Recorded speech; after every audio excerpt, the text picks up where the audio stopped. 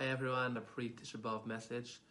Last Shabbat we spoke about the 42 journeys, Matos Masei, Vayachnu, Vayiso, Vayiso, Vayachnu. They would travel, they would camp, they would travel, and some of it seems quite pointless. The Ramban explains sometimes they would rest for a year, and sometimes they would just rest for a day and a half. It was like almost, why are we unpacking the whole 3 million people camp to just have a day and a half? But whatever Hashem said, they did it with happiness and with joy, and with trust and emunah and bitachon. That's the right thing to do. So I think it's not just the story of Matos Masei, of the traveling, of the journeys of the Jewish people for 40 years in the desert, in the wilderness. It's not just a pointless story, but it's also a real message for us, a powerful message about our lives. That over our lives, sometimes we have situations where, when they travel, the cloud of glory used to go. Sometimes in our life we don't find the cloud of glory. We are going through times of darkness, times of challenges. We could be confused or disoriented. And therefore, the message is that just like the Jewish people of 40 years went through these 42 journeys, even not always understanding what they're doing or where the destination is or where the final destination is, but nevertheless going with trust and with faith and with happiness and joy in Hashem, that Hashem is leading them in the right direction, and Hashem knows exactly where each individual has to be, where they are and where they have to go. And with that trust, we can let go and let God. And that's the point of one of the hidden messages of this week's parasha. It's a very powerful message that our lives are not in vain. They're not a bunch of random, isolated events, but it's all one act of divine providence, that everything that we do is part of a big building. And after we finish our life, that whole puzzle comes together.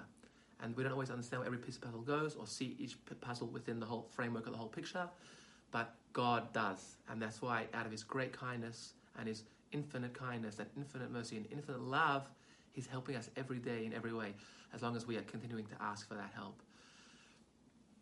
So, I spoke about the idea of our appreciation for our fellow Jew, and something that I've realized for a very long time, that I've thought about.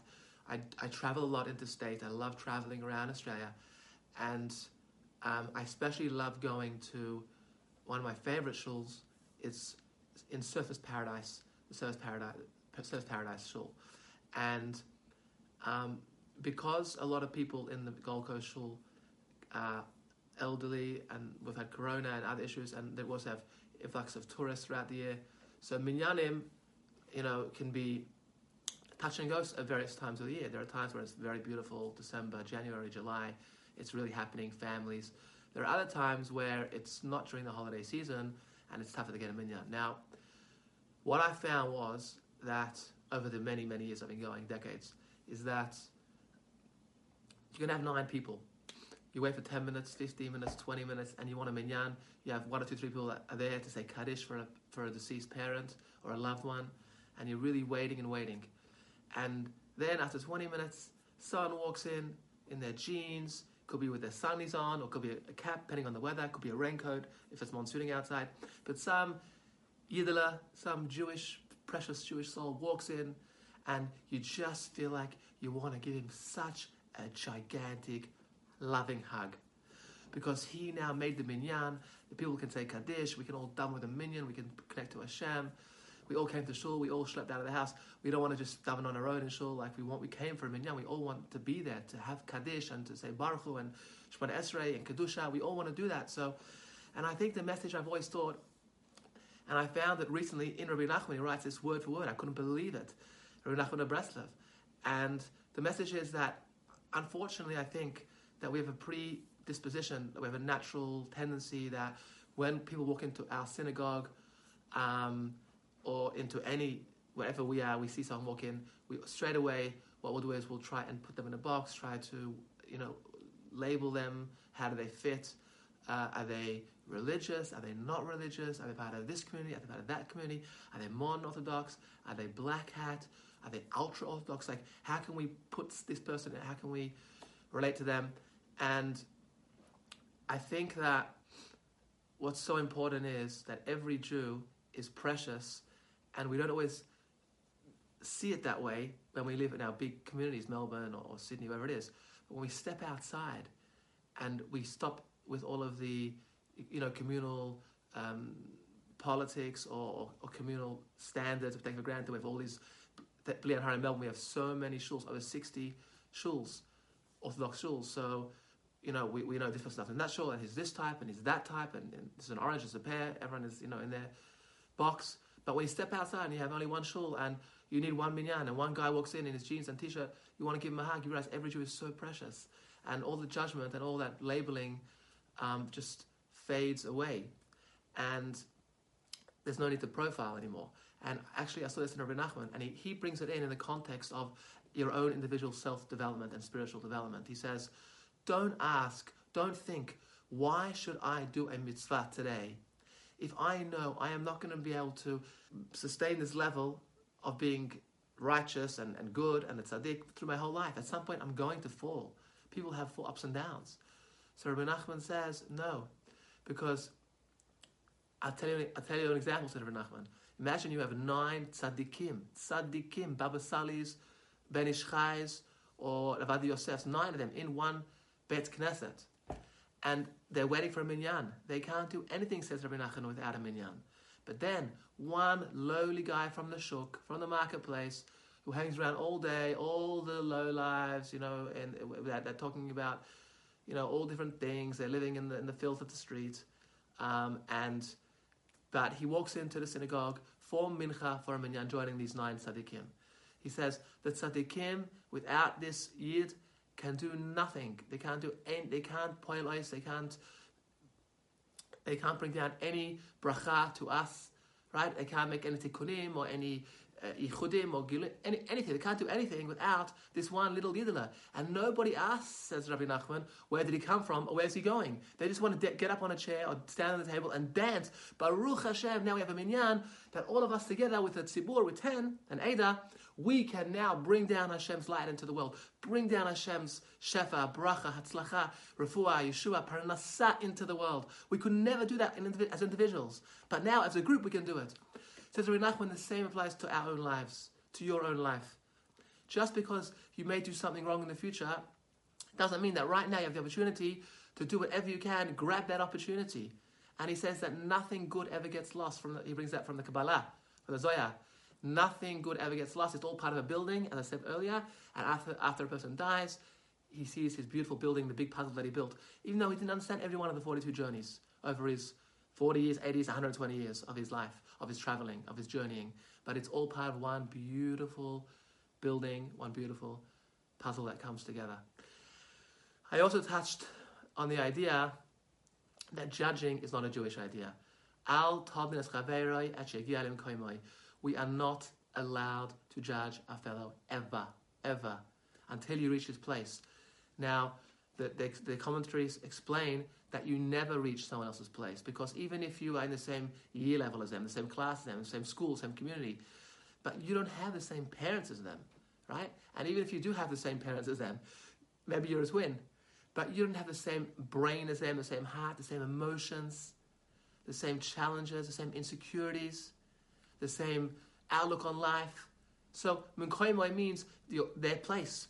Don't judge your friend until you're in their place spiritually, their place physically, emotionally, their place psychologically, mentally, right? Financially, socially, you are never going to be in their place. So you're never allowed to judge anyone. In fact, the mitzvah is from the Mishnah in Masechet Avot.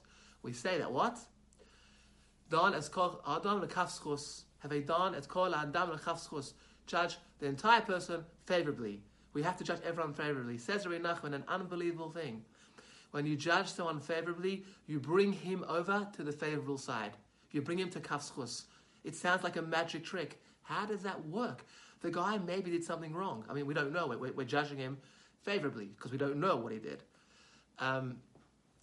Because whatever we saw, say we saw him that he was driving on Shabbat. Well, maybe the rabbi told him he has to work to save lives for Hatzalah or take his wife to the hospital, or there was an emergency and he had to drive on Shabbat. Maybe we saw someone eating non-kosher. Or maybe the doctor told them and the rabbi advised that for their health condition they have to eat this particular food. So yes, he's also eating non-kosher, but they didn't do the wrong thing. They did the Ratzon Hashem. So we can never judge other Jews. And how it works is that, according to Reb Nachman, when you judge someone favorably, you bring them to you actually bring them to the good side, even if they were wrong. And I think we can understand this according to what the Tanya says, that when someone does tshuva with love, tshuva me'ahava, averot naseh zuchot. Averot turn into mitzvot. Averot turn into mitzvot. What is going on here? I thought there was fairness and Hashem is righteous and there's din and there's cheshbon. Din v'cheshbon, everything is fair. Emet, how can there be the averot come into mitzvot if you do tshuva out of love? I saw it explained with a story in one of the little Tanya pamphlet books. There was a Jew, a backpacker, an Israeli Jew, a precious Jew, traveling in Thailand, but not very committed to Torah mitzvot. And like many, many Jews in 2022, we've been through so many challenges throughout our history, whether it's the Saudi world, beginning from Portugal and Spain, and then being, escaping to Egypt and all these other countries, whether it's the Ashkenazi world going through the Holocaust, terrible calamities that happened to us. And unfortunately, not every Jew is today has gone through a Jewish school, had a Jewish education, had Jewish parents that are very connected. They may have been lost in the Holocaust. They didn't have that education themselves, or if they were connected when they came back, there wasn't any institutions or resources to rebuild. So we've been through so many challenges, and not everyone is connected, unfortunately. And this Jew from Israel wasn't connected, and he was backpacking. Nevertheless, it came time for Yom Kippur. And he walked into the Chabad house and he said, I'm here for Yom Kippur, I want to fast, I want to daven. And the rabbi turned around and turned to him, sorry my friend, but the Yom Kippur was 2 days ago.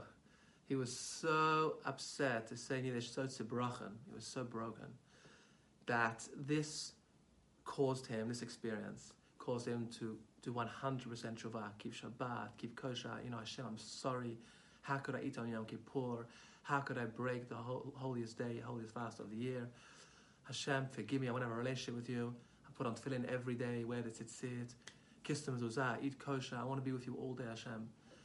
And I know you're my father and you love me and I want to be close to you. And says the Tanya that you see how the Averot became the stepping stone. They were part of the journey to becoming a complete Baal Tshuva, a complete repentance, doing a complete Tshuva. So therefore, the Aveira didn't end up in vain. The Aveira ended up having a very, very important purpose because it was part of the journey. It was a stepping stone in the journey, even though at that moment there was only one piece of the puzzle and it looked like a very dark piece of the puzzle and a confusing piece. Where does this piece of the puzzle fit in? Right? It's an Aveira. How does that fit into the picture, to the plan, to the journey of life? Nevertheless, when you put the whole journey together and you see that he, at every point of the 42 destinations, each time there's a growth and there's happening and there's more development and spiritual achievements, then you see the whole puzzle together. Wow, they're all stepping stones for the final destination. So in the same vein, we can understand Rabbi Nachman. If someone does something wrong, right? Now, we don't know if they did anything wrong. Probably it didn't do anything wrong. Probably we're just being judgmental. It's an interesting thing that our role as Jews is to judge everybody favorably, right? To never look at them badly. What that means is not to judge them, to look at them favorably. And that everyone's good, everyone's doing good things, right? Now, if we know someone's doing the wrong thing, of course there's a mitzvah, to make them aware. I'll touch on that in a minute. The halacha is only if they're going to accept it from you. And I'm not talking about public desecration of Hashem's name, Chilul Hashem. I'm not talking about setting up for what we believe in. Of course, we have to make religious schools and communities and stand up for what we believe in. I'm not talking about that. I'm just talking about at an individual level, we're not allowed to judge anybody. Now, in fact, the Sanhedrin, the great court that used to sit in Jerusalem, they had 71 judges, and despite all of the harsh repercussions for people who do averot, as in like the worst averot, the role of the Bet Din Hagadol was, the great Bet Din, the great Sanhedrin, their role was to get them off the hook. You have someone that they've committed something wrong, try and find a loophole to save their life. That was the number one prerogative of the Sanhedrin. That was their instruction, to try and get someone. And in fact, all these things that we have, that someone gets a death penalty or someone gets this, that's all really there to bring across the importance and the severity and the stringency of what you're doing, because you don't want to break your relationship with Hashem, and you want to keep the public square. You want to keep the sanctity in the public square, the holiness of the public square. We want Jerusalem not to look like some of the non-Jewish capitals, like they were in Canaan or in Midian, where the B'nai Midian we saw a few weeks ago. We don't want that to look like that to be happening in Jerusalem. So we want a clean, kosher, pure, b'kedusha, b'tahara public square. Nevertheless, Bet Din's role, if someone did commit a severe offense, a capital offense, was to get them off the hook. That's why it says in the Gemara that if a Bet Din killed once in 70 years, they were considered a cruel Bet Din, because they should never be killing anybody. They should be getting them off the hook. So, well, someone does an Avera, if it really is an Avera, then if we judge them negatively, what happens? They did an Avera, and then that caused us to do an Avera, because when we saw them, we went and judged them. So now 2 Averas were committed. So we became part of the problem, not the solution. However, if someone did an Avera, and it was an Avera, but we judged them favorably, so now like the Baal Tshuva, their Avera caused us to do a mitzvah, because their Avera caused us to judge them favorably. So yes, they did something wrong initially, but what ended up at the end of that journey was that someone else did a mitzvah because they judged that person favorably. And because someone did a mitzvah on their behalf, that can help bring them a merit, a zechut, to really come back and do tshuva.